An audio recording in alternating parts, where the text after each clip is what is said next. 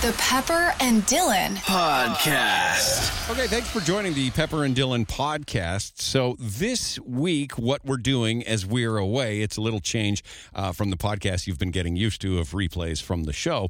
We're going to highlight some different types of podcasts, some that we've done in the past, but haven't been around for a long, long time. Basically, summer vacation, we've got to give you some content, and you probably haven't heard this because it was years ago that we did this, and it is one of our favorite podcasts. I think all this week you'll get in your feed some of our favorite podcasts. You'll also get one podcast that is, because it was your birthday surprise, Dylan, your 40th birthday surprise was one of the more, I guess, sticky people were so interested. Things we've ever done, and people needed to know, but you can't expect everybody to hear everything all of the time. So what we've decided to do later in the week, you will get a podcast which is basically a chronology of the build-up to your birthday surprise and then the ultimate reveal when you got it on Thursday morning. And you will hear the entire thing, and Dylan go from, disinterested to curious to being driven absolutely nuts, crazy, and get a full kind of history on how that worked out, because people seem to be genuinely interested. And if you can listen along to it and put it all together, and then you'll get a replay of the reveal that happened. That'll be later in the week, but we'll give you this podcast right now, which is one that you worked really hard to set up, Dylan. Oh, I loved it. All right. You are on record of saying this is the best Tom Hanks movie of all time. It's one of the best stories of all time. I know that you think I'm joking, but it's not. This is when a airplane landed on the Hudson River. And why this is so amazing to me, is the fact that it's an incredible story. Not only did the airplane land on a river, every single passenger got off the plane, including the very last person off the plane. And that is who we talked to. Right. The movie that Tom Hanks portrayed Captain Sully Sullenberger. It was a great movie. Oh. And like all other movies, Dylan discovered it way later in life. He didn't even know there was a movie about this actual news story, the plane that crash landed in the Hudson River and everyone survived thanks to Captain Captain Sully Sullenberger. There, I got that right. But this was our conversation, fascinating as you would imagine, with the last person that got off the plane, the last passenger, Dave Sanderson. By the way, such a nice guy that every birthday he sends me a happy birthday. Does he really? Ever since we started talking to him. He every does single not. birthday he sends me a happy birthday. Yeah. He's just such a good dude. So this is, imagine yourself in a plane crash and the emergency as the plane begins to sink. Dave Sanderson making sure everybody was okay. The last passenger off of that plane as it sunk into the Hudson River in New York City. The Pepper and Dylan Show Podcast. The Pepper and Dylan Show Podcast. Welcome to the After Show Show. Today is May 27th, my brother's 40th birthday. Happy birthday, Garrett. A happy 40th, yeah. Yeah, it's a big day here. So 3 minutes or so if Dave Sanderson is prompt. He will be prompt. 3 minutes. Oh, you don't think he'll be late at all? When you almost lose your life, every second counts. That's the way I'm looking at it. That's interesting. I don't even know where I want. You can take the lead because this is your brass ring. You've wanted to do this, talk about this specific news incident for a long, long time. Yeah. So this is, just to recap, this is the story of Sully, the famous flight that I keep saying a crash, but it's not. It's an emergency landing. And I think, and I don't know how much real is because I watched the movie over the way, but in the movie, he kept on making sure this was not a crash. Right. This was a planned emergency landing. This is a plane. Tom Hanks. Clint Eastwood directed. Yeah. Tom Hanks is Sully. And now we're talking to one of the real-life passengers on that plane that is, what was it? It was the most successful, geez, what did I hear? Emergency plane landing, or the most, difficult emergency plane landing. No plane has ever had an emergency landing with two engines that are blown out in the history of aviation. It's a significant experience that this guest, Dave, will have gone through. But everything that he's gone through leading up to that moment and after that moment, and I don't know where this conversation is going to go. I don't either, but I'm super excited just to hear from somebody that was on that plane, just to be put in that position, because it's so relatable to anyone that's ever flown, right? Because you hear one noise on a flight, Like one crick that doesn't sound right. You're like, what the heck is that? Oh, here we go. North Carolina, line 1. Hey. Oh, is it line 1? Is he here? Yeah. Okie dokie. So, welcome to the program, Dave Sanderson. Good morning, Dave. This is Dylan. How are you? I'm doing wonderful. We're already recording. I said you were going to be exactly on time because every second of your life becomes precious when you go through what you go through. Every moment matters. You got it, man. okay. So this is Dave Sanderson, U.S. Airways Flight 1549. And this was the plane after takeoff of New York City's LaGuardia Airport, January 15, 2009. They struck a flock of Canada geese. Sorry about that.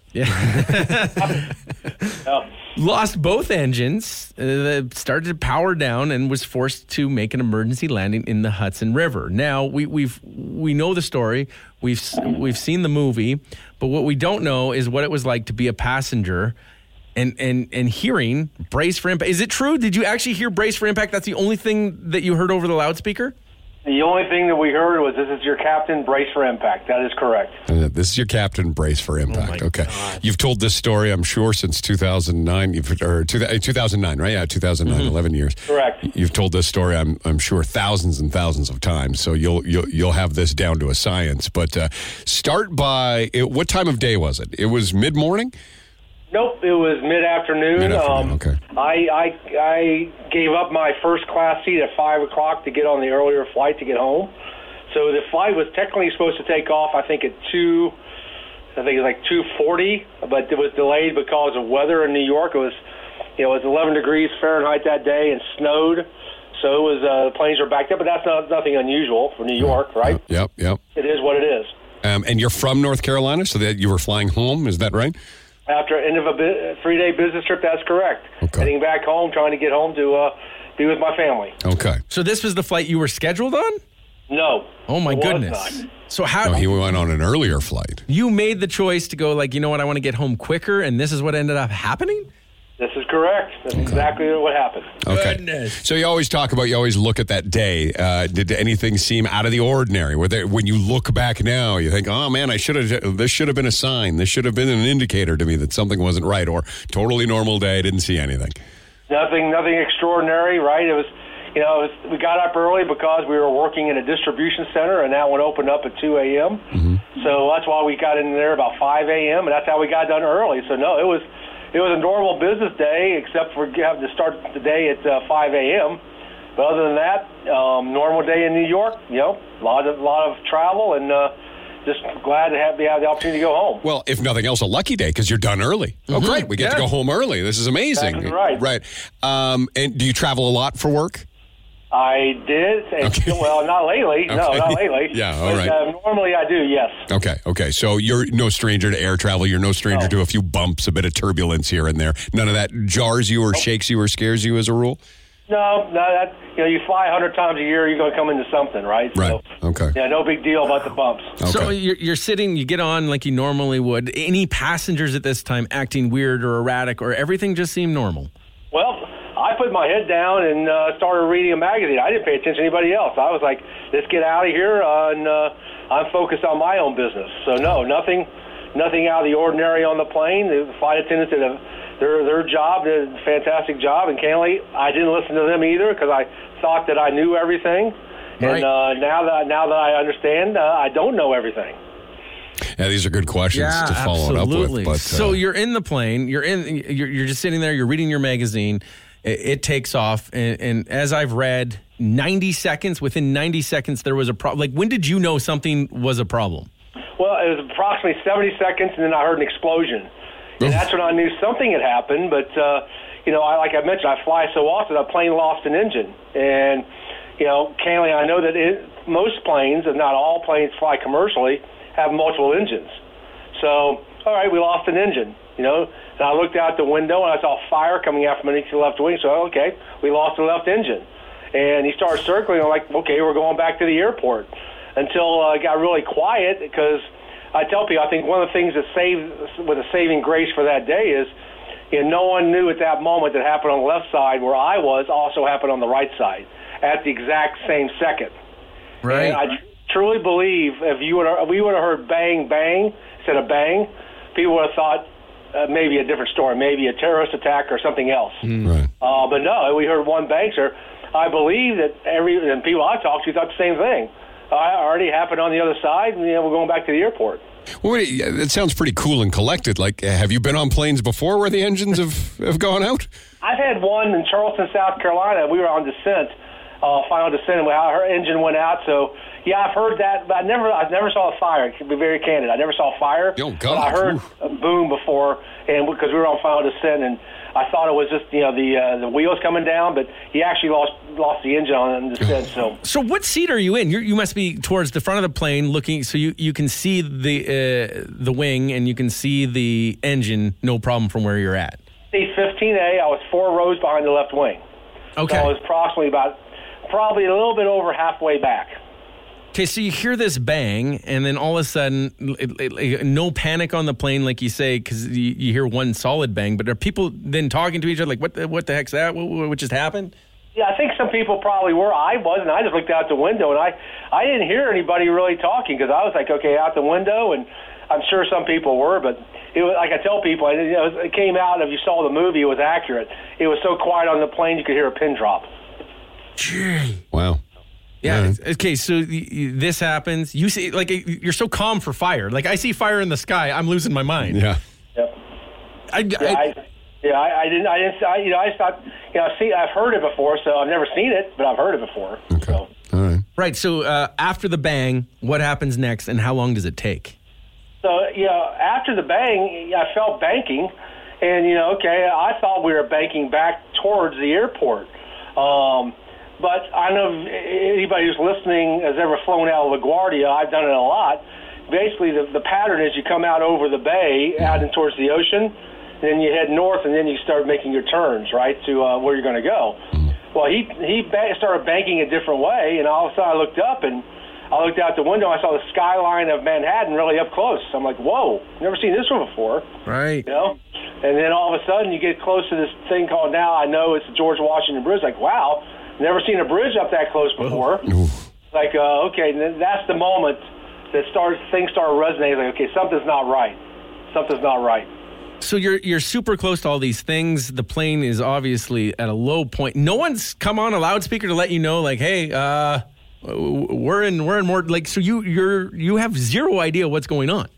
Not until he said those famous words, "This is your captain, brace for impact," and he was doing that as we were approaching the bridge. Because part of the things that really don't get talked about a lot is that plane cleared the bridge by roughly 400 feet. The bridge is about 600 feet up. He cleared about 400 feet, so he was approximately 1,000 feet and descending over the bridge. So as he was crossing over the bridge, and I looked out the window, you could actually see people's faces looking up from the bridge, like, whoa! You're looking down, like, whoa, we're pretty close. So at this point in your head, do you think, like, I'm going to die? Not yet.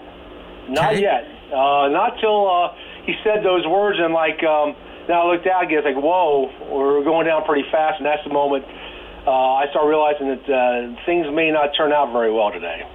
And what's that feeling like in your stomach, in your head? Like, immediately just that, like, roller coaster feeling? Or what is that like? Well, for me, what happened to me is as soon as I heard that and started thinking that, I was like, I better get my stuff together. That's when I started praying. I started praying to my Lord and Savior to make sure that I had nothing between He and I at that point. I wanted clear sailing. It's a good move. In case something did happen, right? Yeah.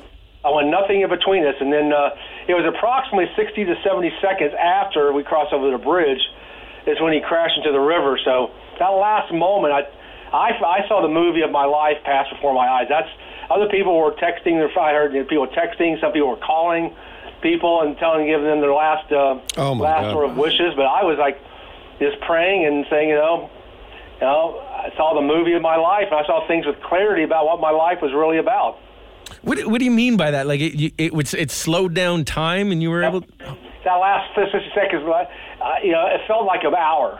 Because you were seeing things in slow motion, like when you're playing Little League Baseball and you're going to high school and playing football and your first date and your kid. I mean, you saw the big moments of your life, and you saw your family, who my mom and dad, my dad was alive, my mom had passed away, so I was seeing things like that. I'm like, whoa. I saw the big highlights of my life and saw what my life was made up of. And I actually talked to another person who survived the earthquake in Haiti, and she had a very similar situation when she was buried for like 5 hours in the earthquake, and she thought she was going to die. She said she saw things that she hadn't seen in years likewise. So it was a very, very different feeling. So you were making peace with that this was going to be the end. You were. This is it. Yeah, pretty much. And one thing you realize, guys, is you have no control. Right. Yeah, the only thing you control is your mind. That's it. Right. Everything else is totally out of your control. So you learn. It's a great lesson in life. Is you learn sometimes you just got to give it up and control your mind, and hopefully things will work out. But if you can control your mind, at least it gives you a shot.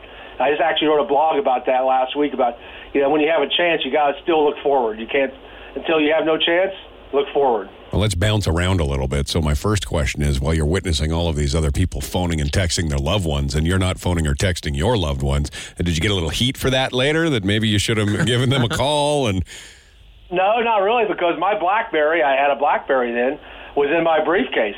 I actually paid attention to rules. Okay. Now looking back, I wish I had it on my body, right? But my wife wouldn't have been home anyway. She was actually taking our son to basketball practice while all this fun was going on for me. So are you a man of great faith before this or after this or generally? Great question. I actually did my first magazine article was about that. Yeah. And that was the question of the article. And my answer is, I always have, if I had faith and believe in a greater being, but this is a strong reference for faith for me now. So when things start going a little sideways like we're all doing right now in this pandemic, I have a reference for faith that, this too will pass. Yeah. Have faith, this too will pass. Okay. So the plane is headed into the water, and before it hits, is it like unlike anything else, like the actual physical feeling of the plane? Like were you coming in at a rate that you're like, holy crap, this is ridiculous. This is well, as he crossed over the bridge, he had to lift the plane. The crew did a fabulous job, and I'll be forever grateful, right? But he had to lift the plane up, so that costs speed, and to keep the plane in the air, I've learned, you have to maintain a speed of 100 to 120 miles an hour minimum. Okay. And so as he put the nose back down, as we were headed straight to the river, he was trying to gain speed, but you're going fast, but you're going nose straight into the river. So there it is, the brace for impact. You're ready. You're braced. What do you? I honestly don't even know what brace for impact means. Like I've never paid attention. Get ready, this sucker's going down. Yeah, but like, where do you put your head? What did you do? Well, great question. Because if you actually read the brochure, it tells you, but no one reads the brochure. Right. I didn't know how to do it either after flying 1,000 times. So I just put my head down and held onto the front seat, but I was looking left out the window the entire time. I was like, I wanted to watch me die, I guess. That's the weird thing. Like, how you don't want to watch. No. You don't want to see it end, but how can you? It's the ultimate looking at a car accident. Like, you have to see it. It's like we're going down, and at least I want my eyes open for the last second. Right. So for geography, we'll break for a second here just so that everybody kind of understands, because I'm familiar with Manhattan. The Hudson River is the one that separates the east side of Manhattan, the west side of Manhattan from New Jersey. Correct. So if I'm getting my geography right here, you are flying over the George Washington Bridge, so you're headed south, downtown Manhattan. That's correct. So Manhattan's on your left. New York City is on your left. New Jersey's on your right. The Statue of Liberty is dead ahead. That is exactly right. Okay, very good. Now we've got the geography. Okay, so in fact, I don't know who was speaking. Was that Dylan speaking? No, that's Pepper. Yeah. Okay. So Pepper. So if you go, yes, I actually showed a picture of the plane in the river with the Statue of Liberty right there. That is a tremendous picture for people to give them a geography lesson. Okay. On where this whole thing happened. Okay. So you're headed down. You're looking out the window. You're kind of bracing for impact, but you're also bracing for curiosity. Right. Yep. And there's no panic. It's still a fairly calm, bizarrely very calm. Quiet. Yeah. Very quiet. I think people at that point, my perception of the people I talked to were pretty resolved that this is probably not going to turn out well. Mm-hmm. So, and the other thing that I talk about a lot in the business side, you want to look at the business side of this, is that a majority of the plane was made up of business passengers. And I contrast that with a captain who actually talked to me. We were in Orlando, Florida, and he contrasted, like, what do kind of people fly out of Orlando? It's basically, people going on vacation and going to amusement parks. So a flight going out of Orlando, you probably 80% plus people who do not fly often. Right. Out of New York, you have probably 90% of the people who fly all the time. Right. So the passenger makeup of the plane I believe, had a lot to do with the outcome of that day. Okay. And so that's why I talk about when I go out and speak is there's a lot of business lessons, and that's one of them. Getting the right people in the right seats on the bus. Or the That's plane. interesting. Right. So you're sitting, you said you'd given up a first-class flight on a later flight to go onto this one. So you're sitting in regular, whatever class it's called. Steerage, as they call it. Class. It's called steerage. And there's a row of 3, so it's you and 2 others? That's correct. And they're colleagues or just strangers? Nope. Didn't know anybody on the plane. Didn't know anybody. And you're in the middle, you're in the window? I'm window seat. You're in the window seat. So did you strike up a conversation with the people beside you? Did you become fast friends? What happened in that 90 seconds or whatever? Well, right before the 90 seconds, the only thing that the guy in the seat next to me said is, what's going on? I said, I think we're going down. That's all I said. I said, I think we were hit. Mm-hmm. And that's all I got. That's all I said to him because he said, what's going on? Because it was so quiet. And that's all I said to him. That's all he said to me. Right. That's it. Okay. So you're getting ready. You're bracing for impact. What happens next? We impact. Okay. Fair enough. and he hit. It's a hard hit, and he hit it perfectly, as we know now, right? But he hit. The backside hit first, and then he put the front side down. Then it skid for approximately 100 meters. So the backside where I was got a big hit. In fact, the people in the last row got the biggest hit. Okay. People in the front row who were in first class got the least hit because that was the last one part down. That's what they pay for. What they pay the extra dime for, right? What can you compare the jarring impact to? Great question. Yeah. We actually, in fact, I was in the green room with Good Morning America, and that somebody asked that question, and we had somebody from NASCAR who was on the plane, and she said that she talked to one of the pit crews, and they said it's like hitting the wall about 100 miles an hour sideways. Jesus. Holy smokes! And so it's a hard hit, it's a jarring hit, but it's a survivable hit. Mm-hmm. Okay. Mm-hmm. So you hit and you get this giant jar. Does it wind you? I went forward, backward, really quick. It was like back, front, back. And then I looked up and looked out the window, and I saw light. So no, I was like, okay, I'm alive, I'm breathing, I see light, and all of a sudden you feel water coming in, and seawater coming in. How quickly? It was immediate. Okay. Because if you look at the plane, and while the plane was here, sure, I did a lot of tours. There was a big hole in the back of where the initial hit was. So water started coming in immediately. So where I was, water was about ankle deep.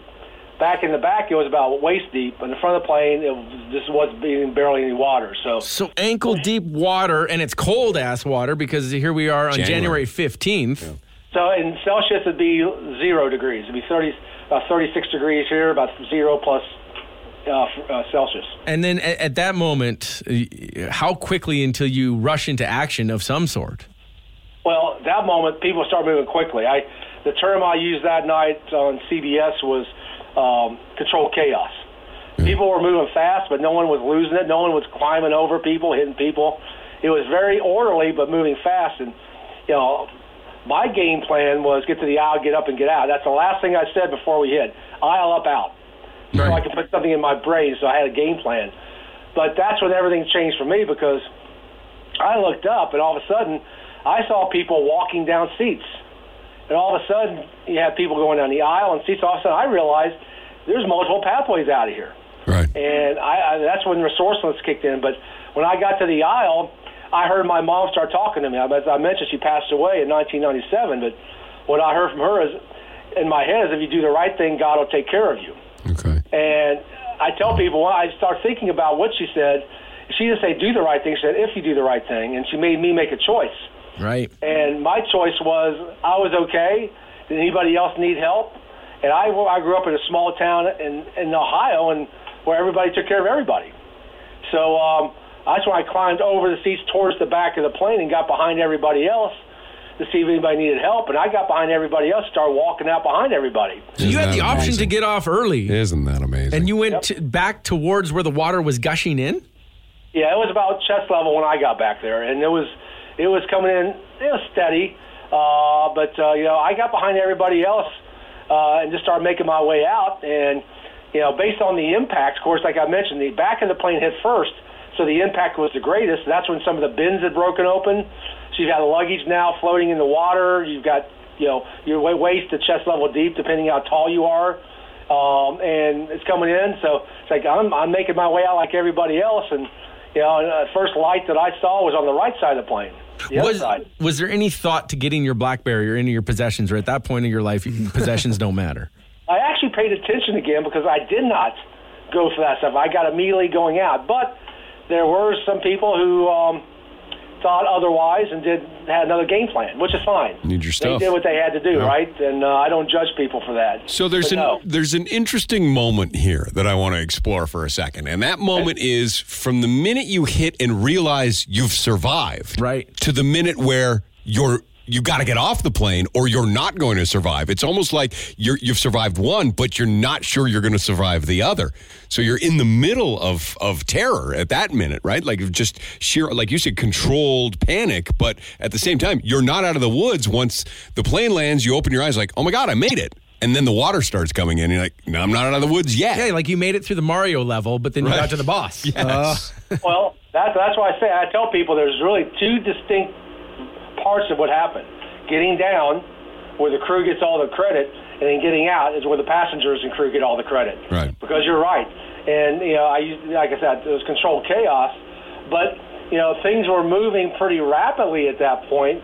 But, I think, and my thought process was, I survived, I'm alive, now, let's see anybody else, now let's just get the hell out.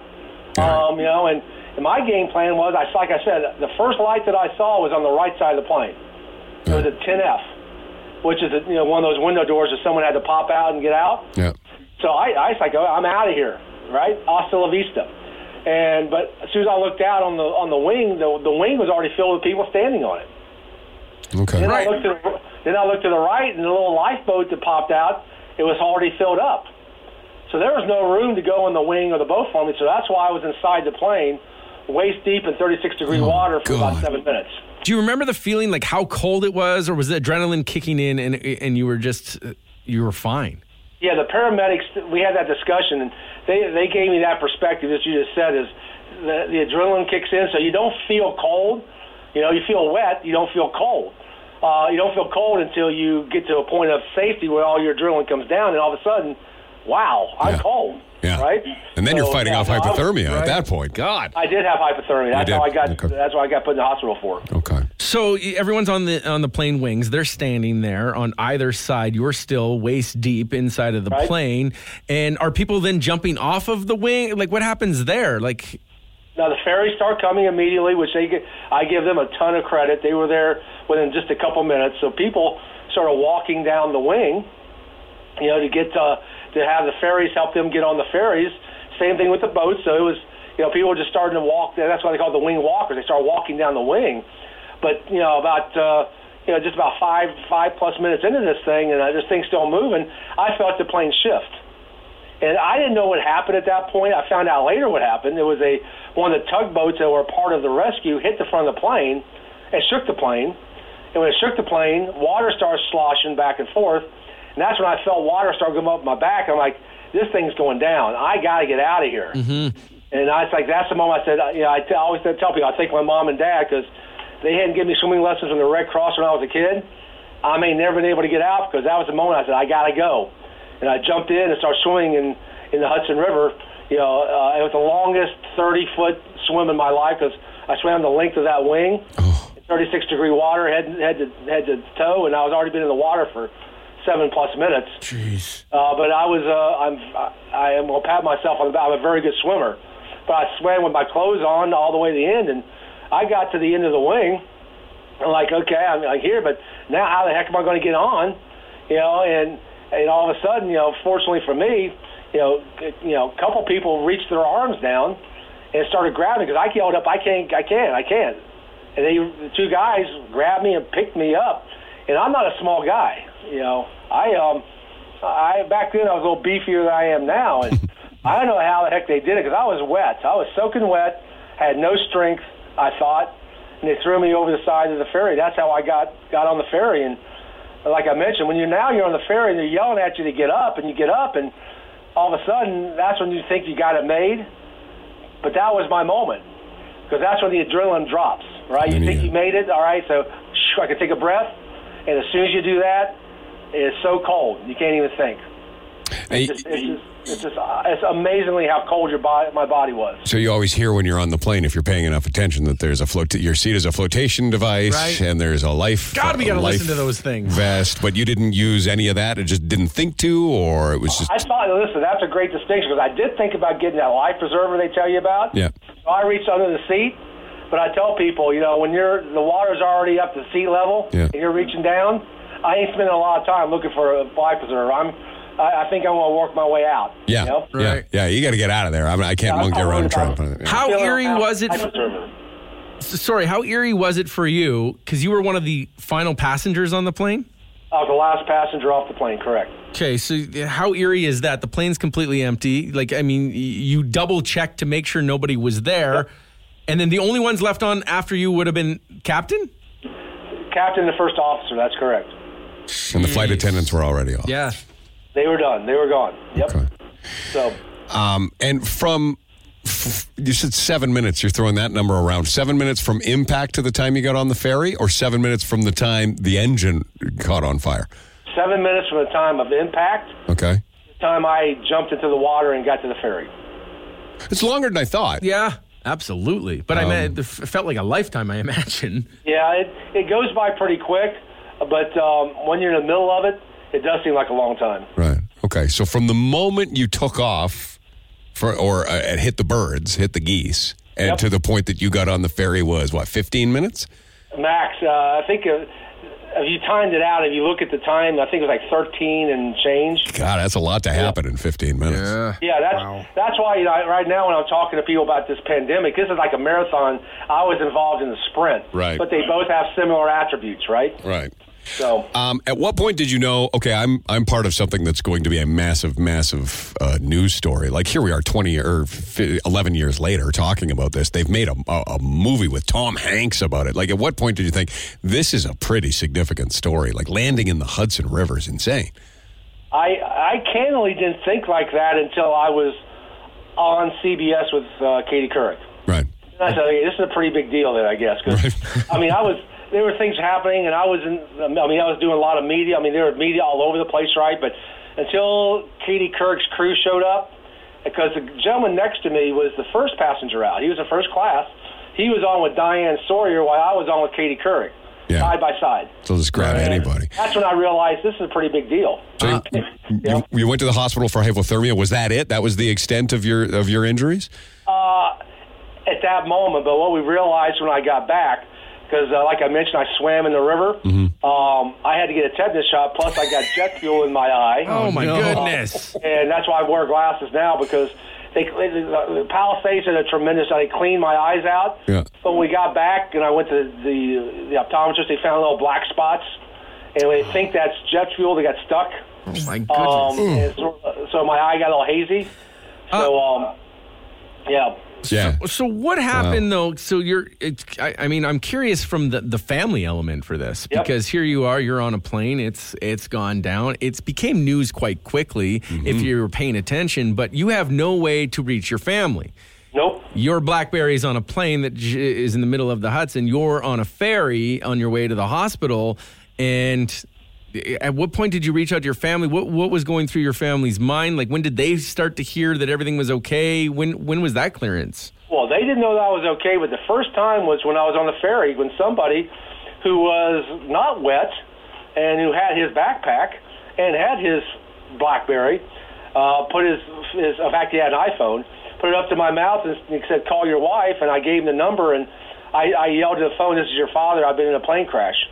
And that's when my family found out, but knew nothing else until they saw me later that night on TV. And I didn't talk to my wife until probably about 10 o'clock, 11 o'clock, because I had no phone. Right. I had no phone. And they would not let me, I was in the hospital, and they would not let me touch the phone until I could actually, say like this, go to the restroom, because my body was frozen. Wow. So the only thing your family knew was that what you said was, this is your dad, I've been in a plane crash. That's it. Well, that's kind of mean. I mean, you don't want to do that to them. Holy smokes. That's all they knew. And then my daughter turned the TV on, she said, and saw everything breaking loose. And then called my wife, who was taking our son to basketball practice. Well, and in 2020, the funny thing is, I don't know if it's the same with everybody, but I don't know anybody's phone number. So if I lose my phone, I wouldn't even know who to call because I just go on my contacts. Yeah. Absolutely. And that's why my daughter didn't pick up the phone, because she saw the number was from Connecticut. Right. It was an unknown number and she wanted to answer it. Wow. Oh, my goodness. So you get to shore. When do you know you're safe? Well, technically, I would say when I got to the ferry, but I would say, but I didn't, because I thought I was, I was so cold. But I would say, because I was on the Florida Triage Center in my underwear, and when someone takes my foot, all I could think about was MASH, and I'm dead. They're taking my foot. They're carrying me out. Mm-hmm. I didn't think I was safe then. I didn't think I was safe until I got into the hospital, and they started going after me. And I still, at that point, my heart rate was so high. I was heading down south. They were doing things left and right, and it was probably a couple hours later when everything started settling down that I realized I'll probably be okay. How many people were in a similar like medical condition as you were with hypothermia? I think the final count in the hospitals, if I got the number right, I may be off a couple, but I think it was 21 people. Okay. They went to the hospitals. There's 3 that went to New Jersey hospitals, and 18 went to New York hospitals. Okay. And there are some people who just literally walked off the plane with just wet feet? Yep, with wet feet, and some of them just went home. They had their cars in LaGuardia. They just went home. Wow. Unbelievable. That's why you saw in the movie, if you watched the movie, when Hanks was saying we need a number. Yeah. They couldn't get a number because some people were just going home. Some people were in the hospital. Right. Some people were, they didn't know where everybody was. You've watched the movie several times, I'd imagine. How accurate is the movie? I tell people it's fairly accurate. They took a couple. Of course, they had a couple things that they took liberty with, but there's nothing major. I think Clint Eastwood did an amazing job with that story. It got down to the facts. The big facts are all there. Right. Did you get to meet any of the actors? Did they talk to you about the experience to prepare for it or anything? Yeah, I talked to a producer, and then I got the opportunity to meet Clint Eastwood, which was a cool thing to do. Yeah. He's 80 years old and still doing movies, right? Right. Yeah. It's amazing. It's so well done, the entire thing. And so when you look back on this entire experience, like, is there a PTSD element that exists from this? Yeah, that's one of the things that people kept telling me that I would have. And as we know, after watching the movie, there were several people that had that, who were even in that movie. Mm-hmm. But it was interesting because I never felt that I had it, but a few years later, I got a phone call to do an interview with AARP magazine here in the States. I think it's the Association for Retired People. I'm like, why do you want to talk to me? I'm young, right? I'm not old. Mm-hmm. But there were 2 universities in the United States doing a study on me, and it was called PTGS, how to grow from a traumatic life event instead of going to PTSD. Mm-hmm. And they did this article on me about how the steps, the strategies I did to grow instead of going into depression, which turned into my TED Talk that I did at Queen's University in Kingston, Ontario, probably 18 months later. Because I wanted people to understand there is another strategy. You don't have to go to depression. There are ways to grow, and I shared that in my TED Talk. When you went to your TED Talk, I'm curious, you flew there, right? I did fly there. I flew to Ottawa. What was it like the very first time getting back on a plane after going? I don't know. I honestly don't know if I could do it, and that's why I think you're just such an inspiring person. Common, and to watch, like I've watched the TED Talk. I've read up about you, and I mean, you just got so much good to offer. But like, what was it like? It didn't bother you at all? Well, here's the candid backstory. The next day, I flew home. But I was being told what to do. I had handlers, right, people taking care of me. So I wasn't really into it until my next week when my company asked me to fly to Michigan for a business trip. And I agreed, which I probably, looking back, I should not have agreed, but I did. And I flew on Delta because that was the only airline that flew into where I was going. And they put me in the back of the plane. And I was extremely nervous. Yeah. It was cold. It was snowing. I was flying to Michigan, and I was a rock star on U.S. Airways. I was nobody on Delta. But somebody recognized me from the interviews that I had done the week before, and the captain actually came back in mid-flight, and he sat down, we had a little talk, and gave me a lot of certainty, which I really appreciate him doing that. But yeah, that next flight, that first flight on business was challenging to say the least. Did you get to meet Sully and thank him? And do you I don't know how much truth there is to the movie because I've watched documentaries, I've read, and then I'm watching the movie, and I don't know. Were people that were on the flight at all mad about the situation, or like that he didn't try to go back or anything like that, or was that never even a thought in your mind? That was never a thought in my mind. And I've had the opportunity and to meet and actually share the stage with the captain a few years ago. But there were some passengers who looked at this as not a positive experience, and and had a different opinion. I was not one of them. I thought this actually, I think the crew did an amazing job, and I think the airline did the way they basically wrote the book on how you handle a customer during a crisis. Right. And so I tell people, I think there's no reason to go back at the airline or the crew. They did a fabulous job. So the story of the movie is, for anybody who hasn't seen it, is that after all of this happens, then Sully, played by Tom Hanks, is put on. There's not a trial, but there's an investigation into should he have gone back to the airport? Was landing in the river the right thing to do? Was he putting people in harm's way by landing in the river instead of going back to the airport? When did you hear that this investigation was happening? I knew it immediately because I got a phone call from the NTSB, like I think every other passenger did. Okay. And I actually flew to Los Angeles to do an interview with the NTSB for my God, you got on a lot I did. I did not have to worry about frequent flyer miles that year. Let's say it that way. Right. But I was actually, I flew to L.A. and did my interview at LAX. And you interviewed and testified in defense of Captain Sully. I told my story. Yeah. Right, okay. Yeah, I told my story. I didn't take any sides. They asked me my story. Mm-hmm. I told them my story, and that was it. All right. Are you just personally, do you find it ridiculous? Are you outraged that they were trying to pin this as an accident as opposed to a life-saving act? Well, no, and the reason why I say that is I'm looking at it from a business perspective, and knowing in business, someone's got to pay. Yeah. Mm-hmm. Someone's got to pay for that plane, right? And depending on what the facts are, and I'm glad the facts came out the way they did, because I think they were he did the right thing. As we know now, he did make the right thing, and the human element means everything. You can't put a robot up there and do something like he did. Right. No, I think, it was a business decision. Someone had to pay for that plane, and was the insurance company going to pay for it? Was U.S. Airways? Who was going to pay for it? It feels like it's just geese. Yeah.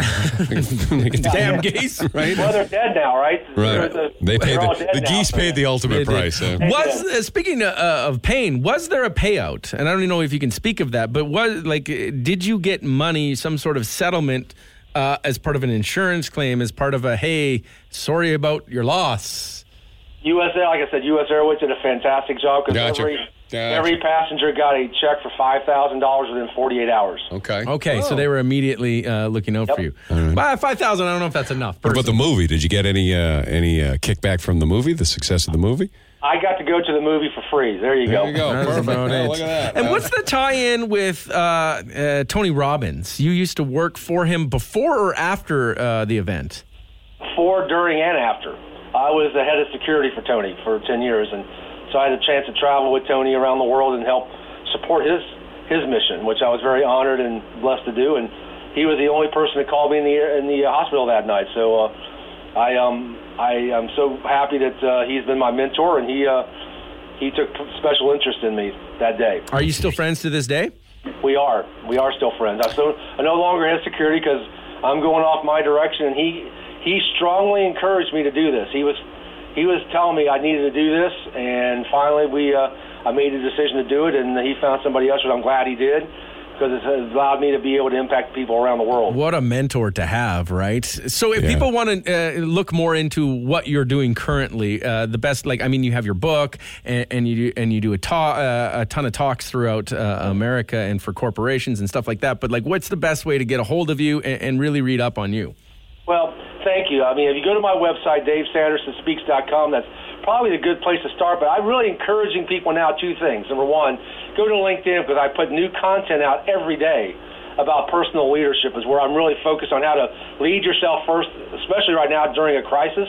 Right. So go to LinkedIn under David Sanderson. But also, I've got my show on the Amazon network on the Alexa platform called the voice of personal leadership. And if you got an Alexa product, check it, enable it, check it out. And every day I put new content out. Cool. 90 seconds. Here's a leadership thought for the day, and hopefully it'll start your day off well. So that's another way to get in contact with me and listen to what I do for nothing. So obviously that experience has put you has had a significant impact on the direction you want to take your life and the spiritual and the professional direction you want to go. The question I have, and with all your successes, congratulations on that. It's wonderful. The question I have is, as a regular guy, we do some traveling from time to time. Yep. We go to Toronto a lot to head office for those sort of things, and whenever I go on vacation. As a regular guy, when I get on a plane, I don't pay attention to anything. I think I know how to be comfortable. I put a seatbelt on because I'm supposed to, but I have it as loose as possible. I roll my eyes when I'm supposed to put my phone on airplane mode. What can you tell everybody who travels? Maybe not as regularly as you do, but everybody who travels, after being through what you've been through, don't take what lightly. Please pay attention to the things you should do. Yeah, first thing is you pay attention to the flight attendants. You listen, because what I realized is every plane is different. Every situation is different. So you better at least dial in and understand what's going on that plane. So if something does happen, because you never think anything's going to happen, and all of a sudden something happens, and you're now all that time you had the opportunity at least to read the brochure, listen, you didn't, and you're the one that's going to be needs help. So number one, pay attention, and second, keep your ID on you. I had to grab and get my ID and put it down my pants. And I would say just make sure you have ID on you, because if something does happen, you want at least someone to know who you are. Right. Okay. Right. Don't have it in the overhead in your backpack. I did that. Yeah. I had it in my backpack, and that's why I grabbed it and shoved it into my pants, because if I died, at least I wanted my family to know. Right. Wow.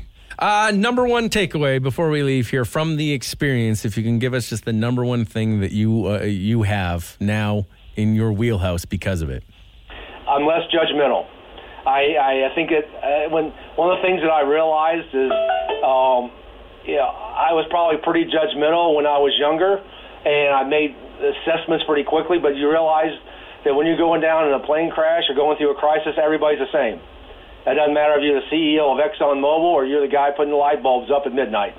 Everybody's the same, and don't judge anybody until you know their backstories, because you don't know why people act the way they do. And there might be a big reason, and if you start judging people too early, then you may be missing out on relationships, business opportunities, and more importantly, someone may need your help. And that's when your servant leadership needs to kick in. Did you make any new friends through this experience on that plane? Thousands. Yeah. Thousands of new friends. And the blessing I've had is I've re-engaged with old friends that I hadn't seen in 30 years. And that's probably the biggest blessing out of this. Okay. Amazing. Dave Sanderson, thank you for taking the last 45 minutes to talk to us about this experience. Well, thank you for having me, and hope all is well in Edmonton. Yes, Thank you, sir. Okay.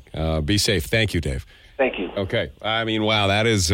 That's everything we wanted. That's a great story, and he told it very well. He told it very, very well. Unbelievable. Wow. Yeah, and every little detail is there. I hope we asked everything and covered everything. I don't know, Robbie, you were pretty quiet and all of that, but... yeah, I didn't have to say anything. That was fantastic. The whole time I was just Googling pictures of... Isn't it unreal? Of the crash, just following along as he was telling the story. Yeah. Incredible. The plane of your life, like he says, the movie of your life plane, that's just so spooky to me. To have to sit there and you're watching it, because that to me would indicate, oh yeah, no, I'm dying. Mm-hmm. They wouldn't kick this movie in if I wasn't. That's what I would be.